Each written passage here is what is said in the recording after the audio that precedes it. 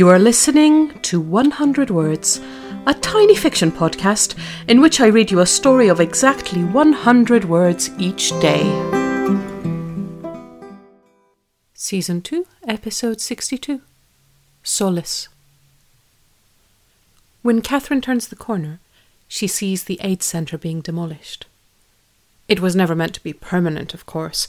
It was never meant to be there at all. When it first went up after the earthquake, Catherine hated it, hated the reason for its existence.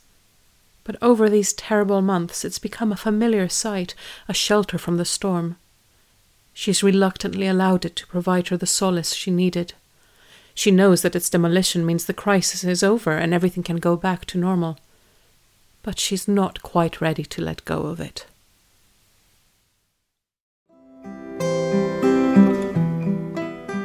Thank you for listening to 100 Words. This podcast is written and produced by Marilisa Valtazano. If you enjoyed today's story, why not share it with a friend? Don't forget to tune in tomorrow for another 100 Words. Goodbye.